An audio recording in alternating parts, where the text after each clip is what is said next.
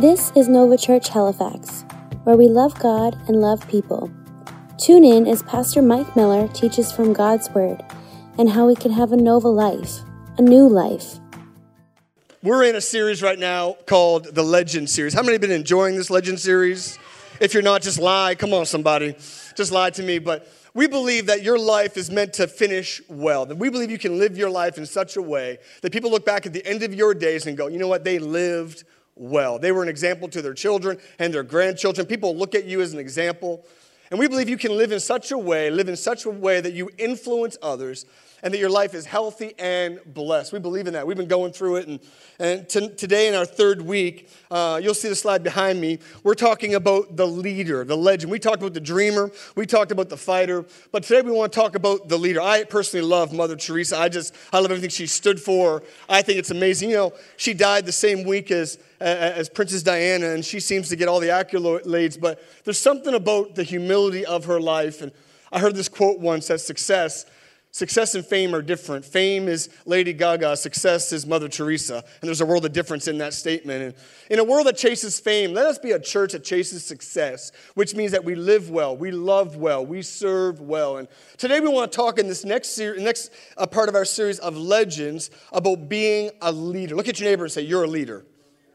Look at your other neighbor and say, you're a leader too. Tell you, let's pray. Can we pray? Let's pray. Father, I thank you for today.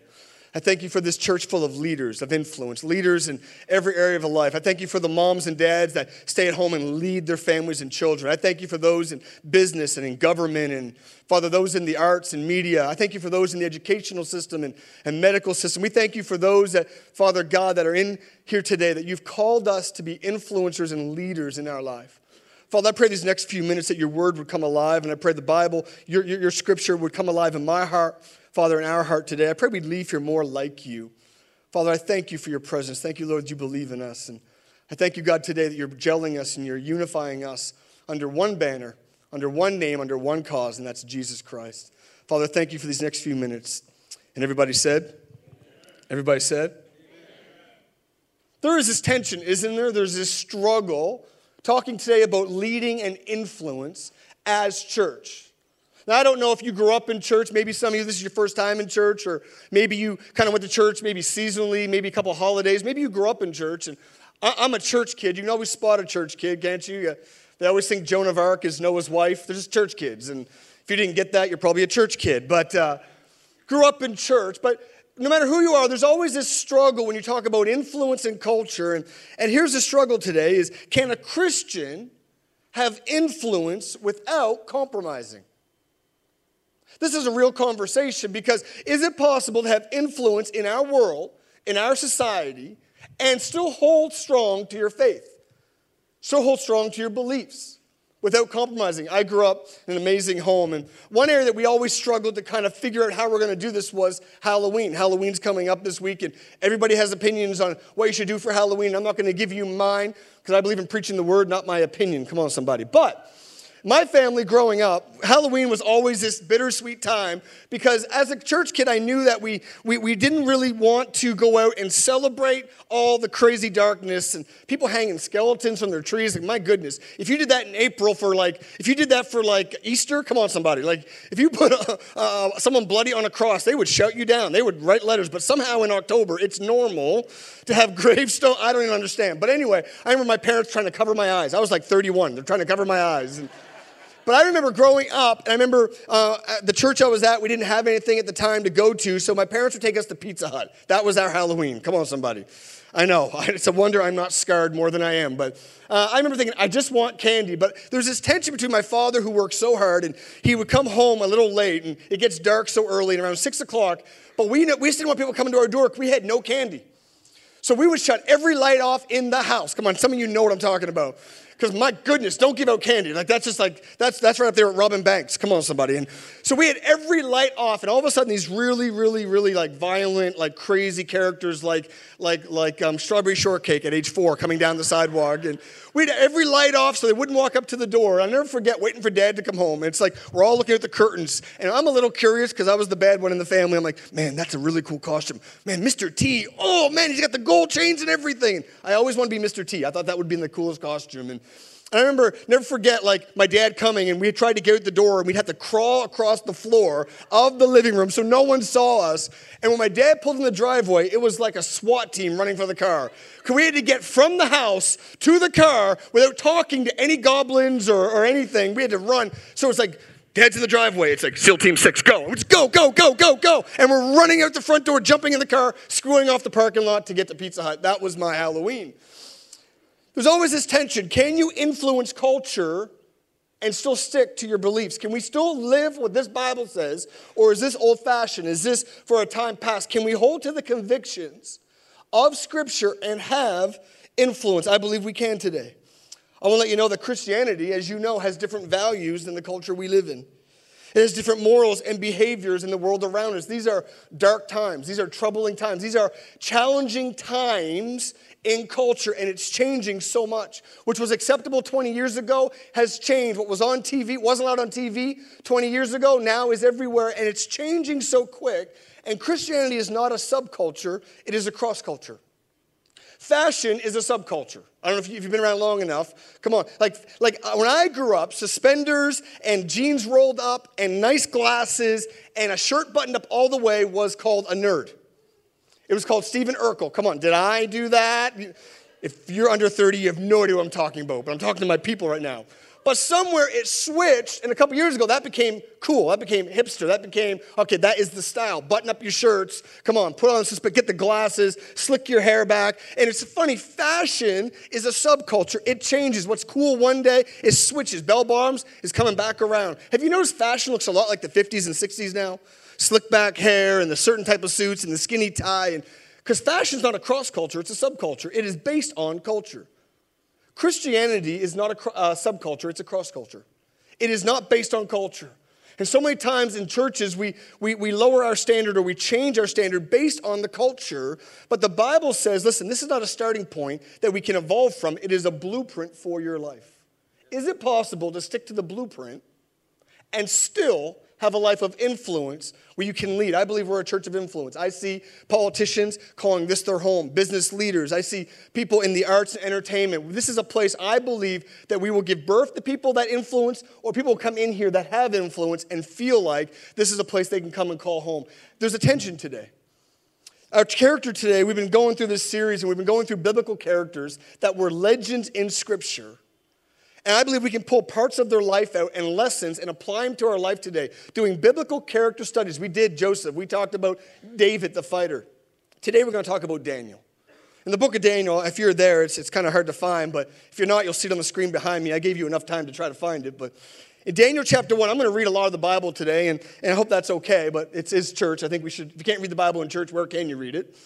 But we're going to read some scripture today to kind of give you an overview of this young man's life, some of his struggle, some of his tension as he tried to keep his values and have influence. And I believe there's some lessons God can speak to you today, no matter what your influence is, as a student, as a teenager, in high school, junior high, whether you're in the arts and media, whether you're in medical community, wherever you live your life of influence. I believe today the life of Daniel can shout through the pages and we can learn some lessons today. Daniel chapter 1. I'm going to read the whole chapter. That's a lot of reading. But you can watch the big iPad 6 behind me, or 7 or 9, or wherever that is behind me. That's a big phone right there. That's the next iPhone right there, people. That's how big it's going to be. You're going to need a minivan and people carrying it just to go around. That'd be like a great selfie, wouldn't it, right there? I'm going to read Daniel chapter 1, starting in verse 1. During the 3rd year of King, we'll call him Jim. You ever find parts in the Bible you can't understand how to say those words? Doctors, you know what I'm talking about. You can't spell what you're prescribing, so you write really, really fast. I'm on to you. You ever seen a doctor's handwriting? They don't know what they're spelling. I don't know how the nurses read it. Anyway, during the 3rd year of King Jim's reign in Judah, King Nebuchadnezzar of Babylon came to Jerusalem and besieged it. That means he attacked it, he took it over. The Lord gave him victory over King Jim of Judah and permitted him, thank you for the one guy laughing, you're keeping me going. Just know we have something going here. Let's keep it going, all right? I'm enjoying you. So Nebuchadnezzar took them to the land of Babylonia and placed them in a treasure house of his God. Then the king ordered Ashley, his chief of staff, to bring to the palace some of the young men of Judah's royal family. Okay, now the teenagers are being brought in. Of the other noble families who have been brought to Babylon as captives. Select only strong, healthy, and good-looking young men. Again, I don't think I would have made the cut. Come on, somebody. Only good-looking, strong young men, bring them in, he said. Make sure they are well-versed in every branch of learning, are gifted with knowledge and good judgment, and are suited to serve in the royal place. Train these young men in the language and literature of Babylon. The king assigned them a daily ration of food and wine from his own kitchens, and they were to be trained for 3 years, and then they would enter the royal service. Daniel, Hananiah, Mishael, and Azariah were 4 of the young men chosen, all from the tribe of Judah. The chief of staff renamed them with these Babylonian names. He changed their name to Belshazzar, Shadrach, Meshach, and Abednego. Verse 8, then Daniel was determined, I love this, determined not to defile himself or lower his standard by eating the food and wine given to them by the king. He asked the chief of staff for permission not to eat the unacceptable foods.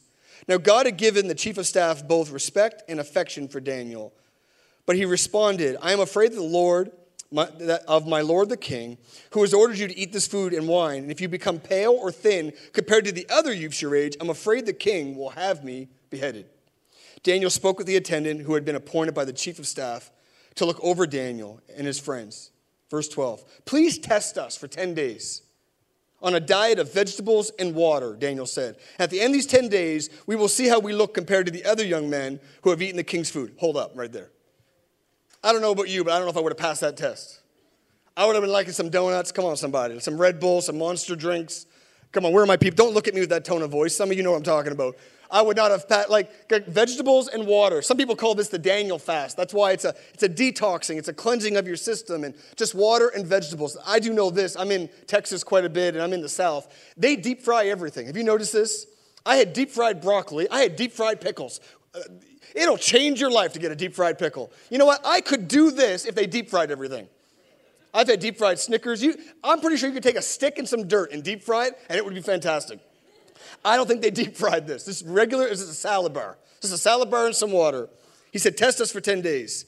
Then make your decision in light of what you see. Verse 14, the attendant agreed to Daniel's suggestion and tested them for 10 days. Oh, this is so good. At the end of 10 days, Daniel and his 3 friends looked healthier and better nourished than the young man who had been eating Jesse's Pizza and Tim Hortons donuts. That's not in there. That's just my version. I just like to add that a little bit. So after that, the attendant fed them only vegetables instead of food and wine provided for the others. And God gave these young men an unusual aptitude for understanding every aspect of literature and wisdom. And God gave Daniel the special ability to interpret the meanings of visions and dreams.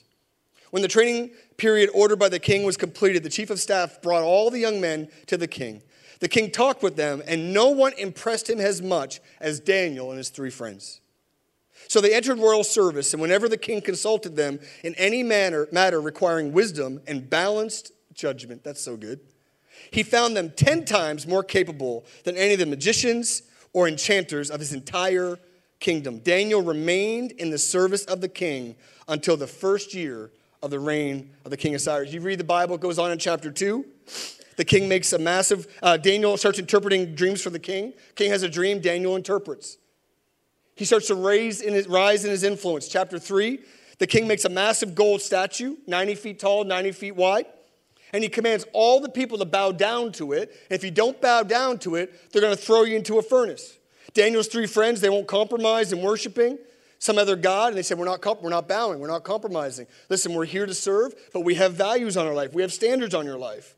And they thought as a punishment, they're going to make an example of these 3 young men and throw them in the furnace. We pick it up here in chapter 3. We're going to start reading in verse 22. And because the king in his anger had demanded such a hot furnace, now they're going to throw these guys, make an example. They wouldn't bow before the big statue. They got to make an example, and they're going to throw them into the furnace. The hot furnace, the flames killed. It was so hot, the flames killed the soldiers as they threw the 3 men in. So the guys that were throwing the prisoners in, it was so hot, they died. That's how hot this furnace was. So Shadrach, Meshach, and Abednego, securely tied, fell into the roaring flames. But suddenly, Nebuchadnezzar jumped up in amazement and exclaimed to his advisors, didn't we tie up 3 men and throw them into the furnace? Yes, your majesty, we certainly did, they replied. But look, I see 4 men, unbound, walking around in the fire, unharmed, and the 4th looks like a god. Another version says, looks like the Son of God. I just got to pause there. That's amazing. In the middle of the fire, it's that Jesus, the Bible teaches us that it was Jesus, the Son of God. He's up in heaven going, I know it's not my time to go down and do my thing and help people and start the rescue mission, but this is so amazing. This party looks like it's lit. I need to go down there into that hot time. I need to go down there and just go in because, listen, they're standing when everyone else is bowing. I need to show support. There's a lot of truth in this, but I want to let you know, it's interesting that God didn't deliver them from the fire. He didn't stop them from going into the fire, but he saw them through the fire. I don't know what you're going through today. Some people go, man, there's no God, man. The trouble I'm in my life, what I'm going through, the pressure I'm under. Listen, God says that we'll go through tough times, but he also promised he'll never leave us in tough times. It says these three young men in the middle of turmoil and a trial, God was with them. I want to take some courage today, no matter what you're going through. God, listen, you may be in it, but God will see you through it. No matter what this fire, whatever the struggle, whatever the pressure is, no matter what you find yourself in today, know that God is faithful. That the God that saw you into it will see you through it and see you come out of it on the other side. These three men came out of the fire. It's an amazing story. It says that in verse 30. They come out of the fire. The king's amazed. He's like, who is this God that you serve? Verse 30. Then the king promoted them. See that? Promotion of influence. Shadrach, Meshach, and Abednego to even higher positions in the province of Babylon. Then it goes down. That king dies. Another king comes in. There's more dreams. Daniel interprets more dreams. He goes to a new level. Then there's this logistics king named Darius, and he puts Daniel in charge again and puts him second in command. Now we pick it up in chapter 6, our last part of this story. Daniel survived 3 kings. Now he's serving. He's keeping his standard. He's got this high. He's like a vice president of the whole country. He has all these leaders underneath of him. In verse 1, here's what it says. Darius decided to divide the kingdom into 120 provinces and appointed a high officer to rule over each province, almost like a governor. The king also chose Daniel and 2 others as administrators, almost like senators, to oversee it. But Daniel soon proved himself, verse 3, more capable than all the other administrators and high officers. Because of his great ability, the king made plans to place him over the entire empire. He made him vice president, number 2 in charge. The other administrators and high officers began searching for some fault in the way Daniel was handling government affairs, but they couldn't find anything to criticize or condemn. He was faithful and responsible and completely trustworthy. So they concluded our only chance is to find grounds for accusing him with connection of the rules of his religion. The rest of the story goes on. They said, listen, let's make a secret law that he doesn't know about. They went to the king and said, let's make this law that no one can pray to anybody except you, king, for 30 days. And if they pray to anybody else besides you, we throw them in a den full of lions so they'll be killed. And the king thought, that's pretty good. You know, to pray to me like I am the leader. That's a great idea. He made this law without knowing. Daniel prayed 3 times a day. The Bible goes on that Daniel said he prayed 3 times a day no matter what. And when that law came down, he said, listen, I'm going to hold to my values. I have influence, but I'm going to hold to my values. They caught him in prayer. He wasn't hiding. They brought him out and said, you broke a law. They threw him into a pit full of lions. You read your Bible. When the morning came, after all night in this prison, this pit, this cave of lions, they rolled back the stone, and there was Daniel alive and well. And the lions were now his pet. They threw him to the lions, and he came back the leader of the pack. The king said, I've never seen anything like this. And they put him to another higher level of influence, and he led in the nation. Today, I want to challenge you today. What about us? Is it possible, like a Daniel, to have influence, but still be faithful to what God's called us to be? We're all areas of influence. You can stand firm. I want to encourage you, church, today. You can stand firm in your beliefs and have influence.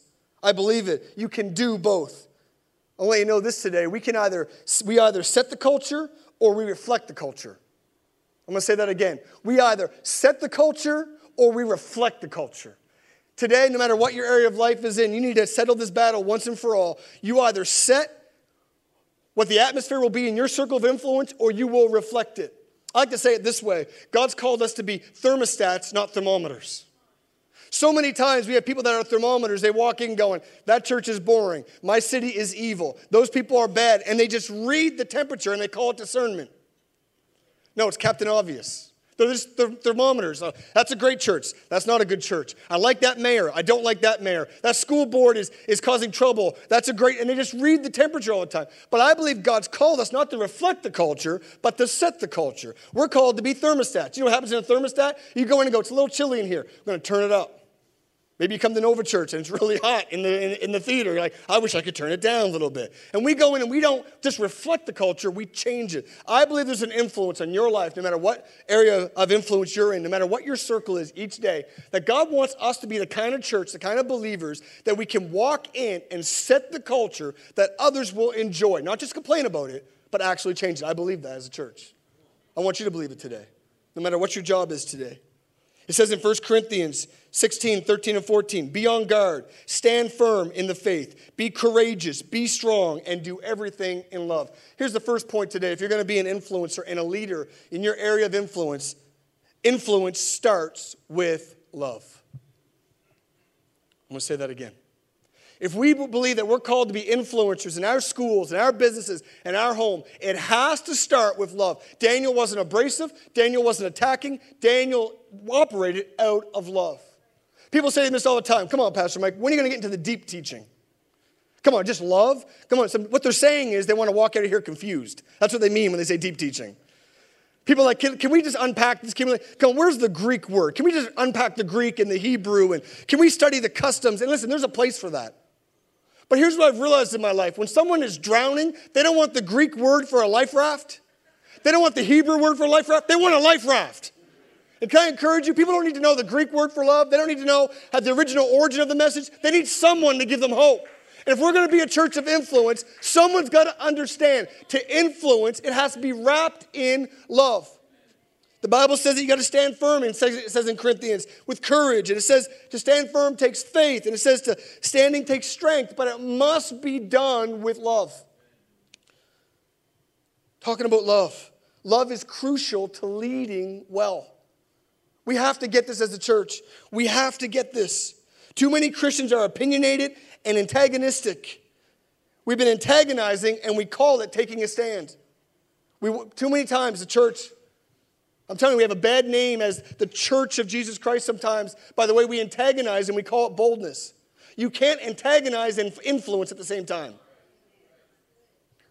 Some poor cashier at a grocery store wishes you a happy holidays, and we go into the fitful rage going, no, we say Merry Christmas. You say Merry Christmas. But don't come down on the kid making $15 an hour just trying to get through school because he was told to say Happy Holidays. And what we do is we antagonize, and we come back and tell everybody and post on Facebook how bold we are as a Christian. No.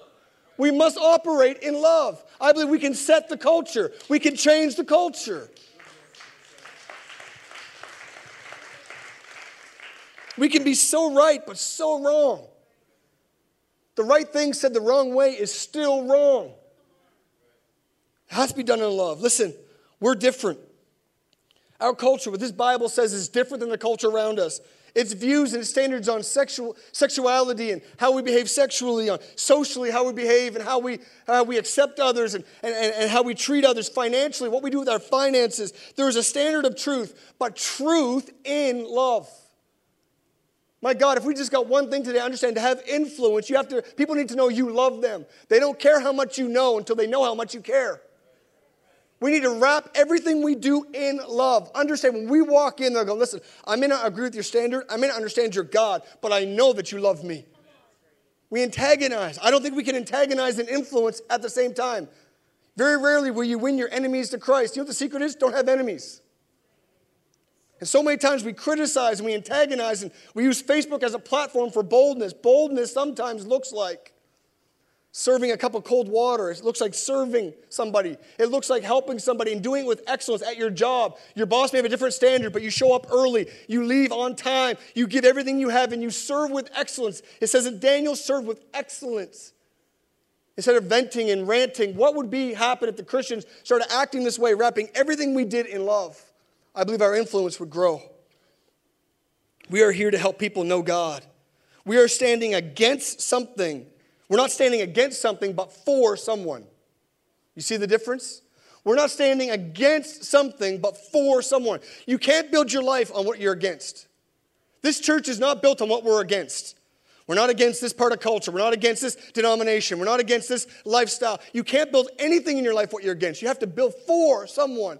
We're building for God and for people far from God. That's what we're building here. There's a love that runs through this. Listen, there's an antagonizing when you stand against something. We're not building this what we're against, but who we're for. We're for God and his love and for people. Jesus models this so well in Scripture, and I love this passage. But in Luke chapter 19, there's a story of a young man, a man named Zach. Zach was a tax collector. In fact, he was a chief tax collector, which means he collected taxes, and they were known to take bribes and to steal money. And they were people caught between two cultures. They were with the Jewish people, but they were serving the Romans. And they were outcasts, but they were really like gangsters. They were more like taxmen and gangsters, and they were full of money and corruption. And this guy shows up to see Jesus teaching. And Jesus sees him in this tree. He was so short, he was vertically challenged. Like my wife, 5'2", but so awesome. She can't reach the mugs on the top shelf. Come on, somebody. I feel so strong. I feel so tall. Right? If you don't feel tall, marry someone short. It just helps you. Come on, somebody. I feel tall.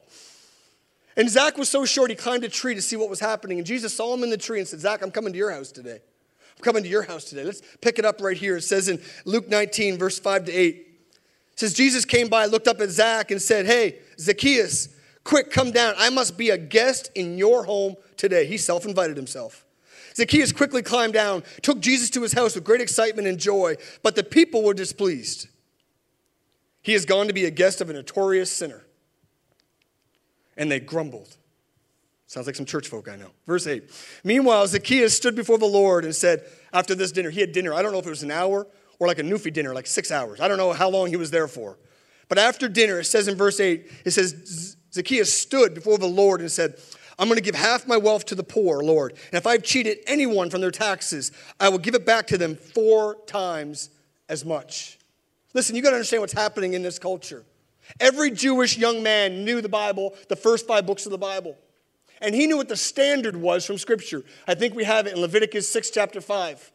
In Leviticus 6, chapter 5, this is what he knew was the standard if you stole money. This is what if I've obtained anything by swearing falsely, you must take restitution by paying the full price plus an additional 20% to the person you have harmed. On the same day, you must present a guilt offering. So he's standing there knowing, here's a man that stole for his whole life. And one lunch with Jesus, one encounter with Jesus, he all of a sudden says, listen, I know that the Bible, that Scripture says, I must pay back 120%. But if you read your Bible, it says, I'm going to pay back 400%. See, here's what I've realized. When people realize that you love them and they belong with you, that you're not judging them or shaming them, pushing them out, one lunch with Jesus, I don't know what they talked about in that lunch, but just one lunch, a man known for his stealing and his thievery and his lifestyle, hated as an outside culture. People pushed him away. One lunchtime, he stands up. And because he belonged, his behavior changed and went above the minimum and exceeded it. The law said pay back 120%. He's like, I'm so overwhelmed by the love that this truth is wrapped in. Listen, 120% is not enough. I'm giving back 400. What would happen to our culture if we let them belong and we love them? How would we see the culture change? Daniel, we saw this. Because he loved, he elevated, was able to change culture. Jesus changed his culture. I want to encourage you today. We must love. Everything we do must be wrapped in love. You have to connect before you correct. Jesus connected before he corrected. In Scripture, the only people he corrected publicly were church people, religious people. People far from God, he always connected first, whether it be around a well, whether it be by the sea, whether it be in a restaurant, whether it be in a street. He would connect first before he corrected. Can I encourage us as a church? Let us be a church that loves well so we can lead well. We must connect before we correct. You can't lead beyond your level of relationship. The goodness of God still leads people to repentance. Did you hear me? It's the goodness of God. I'm here today not because I'm afraid of God. I'm here because of the goodness of God. It was the goodness of God that drew me. When I realized God loves me, he has a plan for my life. He can forgive my choices and my mess-ups and my sin. And when I came into his goodness, then all of a sudden my life started to change. Because I wanted to reflect what I was around. I wanted to be like him and please him. And my life changed, my habits, my thoughts, my words, my lifestyle, my choices. Why? Because goodness of God still brings to repentance. I want to encourage you to say, in your area of influence, in your workplace, can we love well? Can we connect before we correct? Can we have truth and have our standard, but have it wrapped in love? Not being abrasive, but being influencing. Daniel served with excellence, not attitude. So many times we have attitude, don't we? Second part to leading well with influence. First one is love. The second one is this. Second part of leading influence is found in Luke chapter 2.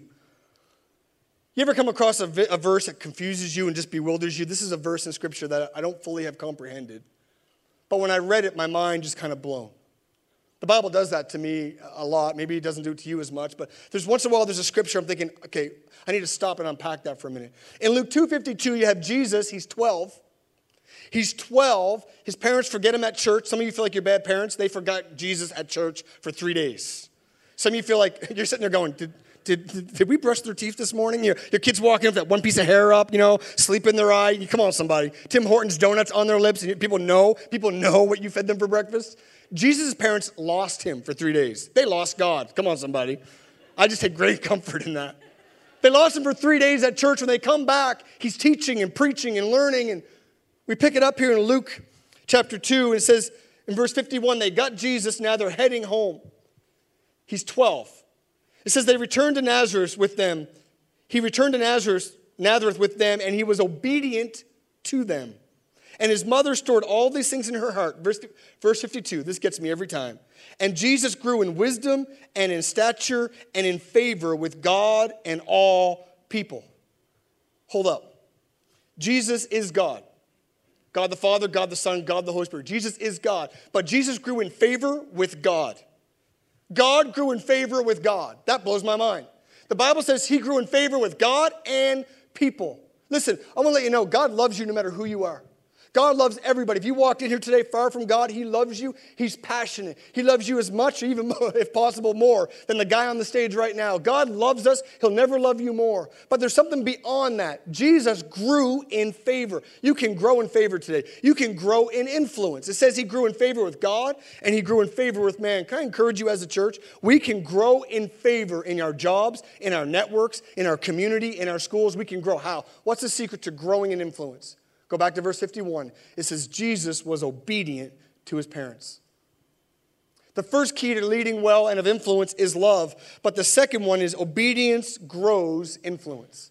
I want to let you know today, obedience grows influence. It says Daniel was obedient to his cause, to his faith, to his standards. He wrapped it in love, but he was obedient. So many times we love and then we throw out the standard. We love and we walk away from the truths of God's word. We love and we walk away from what we've been taught and we believe. There is a marriage, there is a combo, there is a recipe here of loving well, but obedience to what God's called you to do. Can I encourage you today? Obedience grows influence. Daniel obeyed God in private before he ever stood in public. It says he prayed 3 times a day in private. So when it came time, he could stand in public. He obeyed in what he consumed. It says he only ate water and vegetables. There's a truth there. I don't say we have to live off vegetables and water, but there's a truth here that you are what you eat. And I'm not talking physical now. I'm talking what you eat with what you view, what you listen to, who you hang with. You will become what you hang around. Atmosphere is absolutely everything. And Daniel understood obedience, that if he watched what he consumed. Listen, sometimes we have a trouble living well, loving well, and leading well because of what we let into our eyes, what we listen to, what we surround ourselves with. And we fill ourselves with junk food, what we watch on TV and Netflix. And not all shows are bad, but we let stuff in and we wonder why we have a trouble sticking faithful in our marriage or holding up the standard in our private life, in our personal life, or giving. I believe we have to understand that we have to watch what we consume. Because if we're obedient in private, God will let us lead in public. If we have obedience in private, our favor will grow. I want to encourage you today. He obeyed in his faith, his prayer life, his connection. Prayer life, all prayer is, it's not religious. It's just connecting. You can only obey what you hear. And every day he would pray and say, God, what's your plan for today? How do you want me to deal with that boss and that coworker and this situation? And God would speak to him and encourage him. Listen, you can only obey what you hear. And sometimes I believe we turn a deaf ear to what God's saying so we don't have to obey. But a favor comes from obeying what God says. Can I encourage you, what would happen if we took every moment, every day and started it with, God, what's your plan for my life today? Instead of taking it to Facebook for attention, take it to Jesus for answers. And go, what about that coworker? What about that government? What about that school board? What about that economics? What about that situation? God, speak to me. so you can obey. Obedience breeds favor. Leading with influence. Love and obey. We as the Millers, we're passionate about this. I got a picture of something I want to put on the screen. I think it'll show up. We have a family creed. Why? Because we believe as a family that what you promote, what you reward, you reproduce. We hang this in our kitchen and we sign it. I've signed it. My wife has signed it. When my son turned 12, he signed it. When my daughter turns 12, she'll sign it. It hangs in our kitchen. We walk by it every single day. Why? Because we believe that if you love well and we're obedient, we'll have favor. Can I just let you know a little bit of what the Millers are? Because we parent like we pastor. I don't know if you can read that from there. It says the Miller family creed. We are generous with our time, hearts, and possessions. We laugh often. How many just love a good laugh? Thank you for that one person that enjoys a good laugh. The rest of you just cranky this morning. I love a good laugh. You know what? A good laugh and a nap can fix almost anything. We laugh often. And we laugh often and hard and have buoyant spirits, even in stormy seasons. We live on purpose, with purpose. I'm trying to read this now. I don't know what that says. Knowing, how do you... I'm 42, maybe that's what it is. Knowing we have a God-given responsibility for the lives and will not settle for less. We believe that right choices lead to right emotions. We got teenagers in our house. Come on, they need to know that. You don't live by your emotions or your hormones or your mood, but by choices, being obedient. Right choices lead to right emotions. We are thankful. We are active in our faith, family, relationships, and culture, refusing to be spectators. We believe in second chances. Thank you, Jesus. We see the glass half full and choose to speak hope and life daily. We believe in people, ourselves, and miracles since you came along, you holy thing. We do what's right, not what's popular. Basing our beliefs, don't miss this, on God's word, not on culture's trends.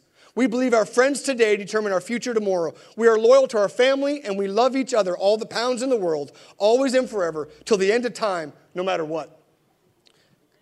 Why? Because I believe if my kids can get a vision that we are called to love, and we're called to obey, that if we can hold the standard in our heart, but love people every day, that God will give us influence into the city and our nation. I want to encourage you today. We believe in a church of influence. We believe we're called to help with other churches in the city, win this city.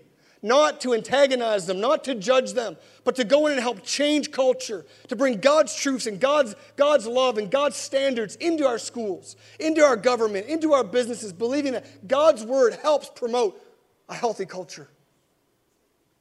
I remember growing up, one of my jobs, I worked in a retail store, and I was 20. You ever have a boss, someone that just meets you and they don't like you? You ever meet somebody, you don't even know why, they just don't like you? I'm the only one. I'm pretty likable. You may not think so, but I'm very funny, and I'm extremely humble. That's the part I'm most proud of. Had this one boss named Clyde, and Clyde was a big guy, strong guy, bodybuilder, just a man's man, just strong and tough, and had this exterior. And where I worked was a lot of young adults, a lot of teenagers, 19, 20, 21. And when you have that many young adults in a workplace, sometimes it can get kind of a little rough atmosphere. A lot of dating and things that go with that, and a lot of substance abuse and just language. It was a different atmosphere than really what I was used to. Remember that I started working there, and this one boss named Clyde didn't like me. I don't know why. He just was abrasive. He just gave me the toughest jobs. It's like everybody else would be welcomed in to have a laugh, and he'd be like, hey, Mike, I need you to go empty that garbage. I need you to go unload that truck. And it's like I was always pushed to the outside. I remember coming home. I lived at home at the time, and I said to my mom, if I ever just call you, because I started work at 5 a.m, if I ever call you, just come and get me. Don't ask me why. Because I thought, I'm not going to make it through the week. I'm going to get fired. I'm going to get fired. This guy hates me. No matter how hard I work, this guy hates me. I can't understand it. He was angry. He'd yell at me. And if I made I was so nervous. I'd make mistakes. And I remember struggling with this culture. How do I lead here? How do I fit in here? How do I do what I'm called to do and actually make this work? And I kept to my standard. He started trying to hook up people in the business, and you should date so-and-so, and he prided himself, and staff parties and all sorts of debauchery and stuff would happen, and they'd brag about it and tell their stories and gross jokes, and they'd laugh about it. Every time I just walk away. I wouldn't judge. I wouldn't make a point. I just walk away and change my workspace, and I didn't want to be around that atmosphere. Wasn't trying to make a point, wasn't trying to shame them, but I just knew that I had to control what I consumed. And I knew I wanted to live to my standard, and I just couldn't get ahead with this guy. And one day I was praying. And God said, you're leading a standard well, but you're not loving well. See, Clyde was an antique collector, and he had this old fire extinguisher, an antique one. It was like this polished, I don't know if it was bronze or something, but it was all tarnished. And he brought it into work. That was his hobby. Talking about messing around with his marriage and drinking and all these other stuff, and drive home drunk more than once from work and all this stuff. And he brought in this fire extinguisher, this really cool fire extinguisher. He's like, I just can't get this tarnish off. And I knew. This guy that I knew had a business that sold this chemical that used to get tarnish off. It was this miracle chemical that they were selling, and it was like it worked really well. And I saw a demonstration where it cleaned coins, and I thought, in prayer, that came to my mind, go, get that for Clyde. I went and bought this bottle of this stuff. I walked into work. He's like, hey, I need you to go empty the garbage. I mean, I'll go do that. But hey, listen, you know that fire extinguisher you have out back? Try this. I pulled out a coin and I did it. He looked at me. He's like, what? He went out back and started polishing this thing. Took it home, came back next day. His face was shining. He's like, you got to see it. You got to see it. I brought it in. Come out to the truck. Look at this thing. I don't want, what that stuff is a miracle. The relationship changed that day.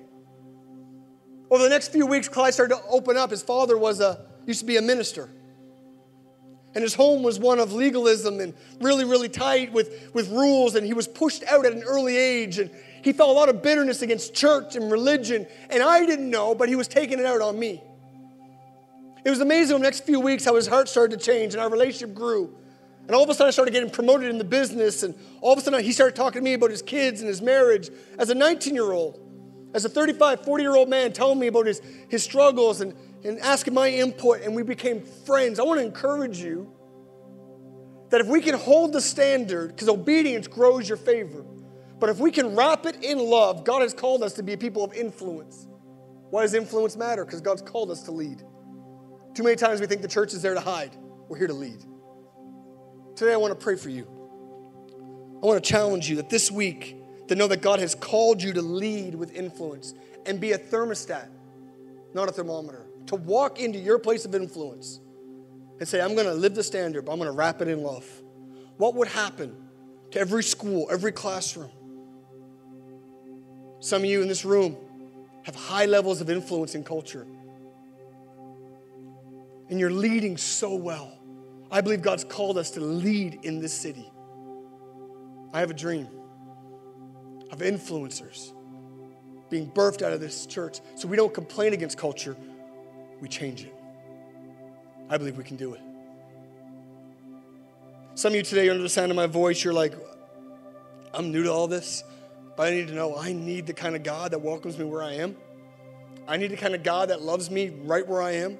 That I know there's a standard. I know I'm not living well. My marriage isn't where it should be. I know that my thought life, I know the way I live my life and my choices, I know it's killing me. I know it's not healthy. I know it's not pleasing to God. I want a kind of God that will accept me. Today I want to pray for you. If you walked in here today and you're like, I don't know God, listen, you're in the right place today. One choice can change your life forever. Today I'm going to pray for you in a moment with every head bowed and every eye closed as we get ready to close today. If you can just close your eyes for a moment. I'm going to ask you today, say, Mike, I'm hearing about influencing and leading, but I need to know God. I need forgiveness. I need to connect with God. The Bible says that while we were still a long way off, Jesus died for us, which means he loved us so much, he met us right where we are. Some of you, maybe you haven't been in church for a long time, and you've walked away from God. You're like, man, I'm far from God. Maybe you've never known God. You're like, I want to start a relationship. We can pray today, and you can start that journey. You can start that journey today. With every head bowed and every eye closed, just for a moment, here's what I'm going to ask you to do on a count of three. Simple as this. I'm just going to ask you when I count to three. If that's you, say, Mike, I want to give my life to Jesus. I want to start a relationship with God. I want to know his forgiveness. I'm going to ask you on a count of three to raise your hand and then put it right back down. That's it. I'm not going to get you to stand up. I'm not going to get you to do anything else. That's all I'm going to get you to do. I'm going to pray for you today. Today can be a start of a new day for you. If that's you, say, Mike, I want to know that God. That God that believes in me, that loves me, that wants to reach me right where I am. I want the God that met Zacchaeus in the middle of his mess and his pain. And his life started to change because of that love. If that's you, on the count of three. 1. Today's the start of a brand new life for you. 2. 3, all over this place. If that's you, just raise your hand as high as you can. All over this place. I want to pray for you real quick. Real quick. Scanning the crowd one more time. I see that hand. You can put it right back down. Right back down. Can we pray together today? If you prayed that prayer, if you raised your hand, if you didn't, if you wish you did, we're going to pray today. We're going to believe today starts a new day. Amen? And you can start to lead with influence. The God that loved you, your life will start to change. You start to read this word and realizing that God has a plan for your life. Amen? Let's bow our head. Let's pray together. Heavenly Father, I thank you for these amazing people. God, I first pray for those that know you, but they've been struggling in their context. They've been struggling in their class, in their workplace, maybe even in their home. God, I pray today, Father God, that they would understand that the God that loved them is the same way that we want to love others. I pray love would fill today. For the Clydes in our life, for those that antagonize us or maybe even persecute or make things difficult, will we find ways to serve them with love? Father, I pray today, Father, you give us creative ways to love the people in our circle of influence. Love our classmates, love our teachers, love our bosses. Even in some cases, love our spouses, our children that have maybe a different culture than the one we're trying to live. Father, I pray that Nova Church would be known for its love for people. And God, I pray for those that maybe have walked away from obeying what you've said. That God, today there'd be a strength that they would serve and obey in private so you can launch them in influence in public. Father, I pray for a strength today. They'd stand firm in courage, stand firm in their faith, and stand firm in their love. Father, I bless them in the name of Jesus Christ. In the name of Jesus Christ. Amen, amen, amen.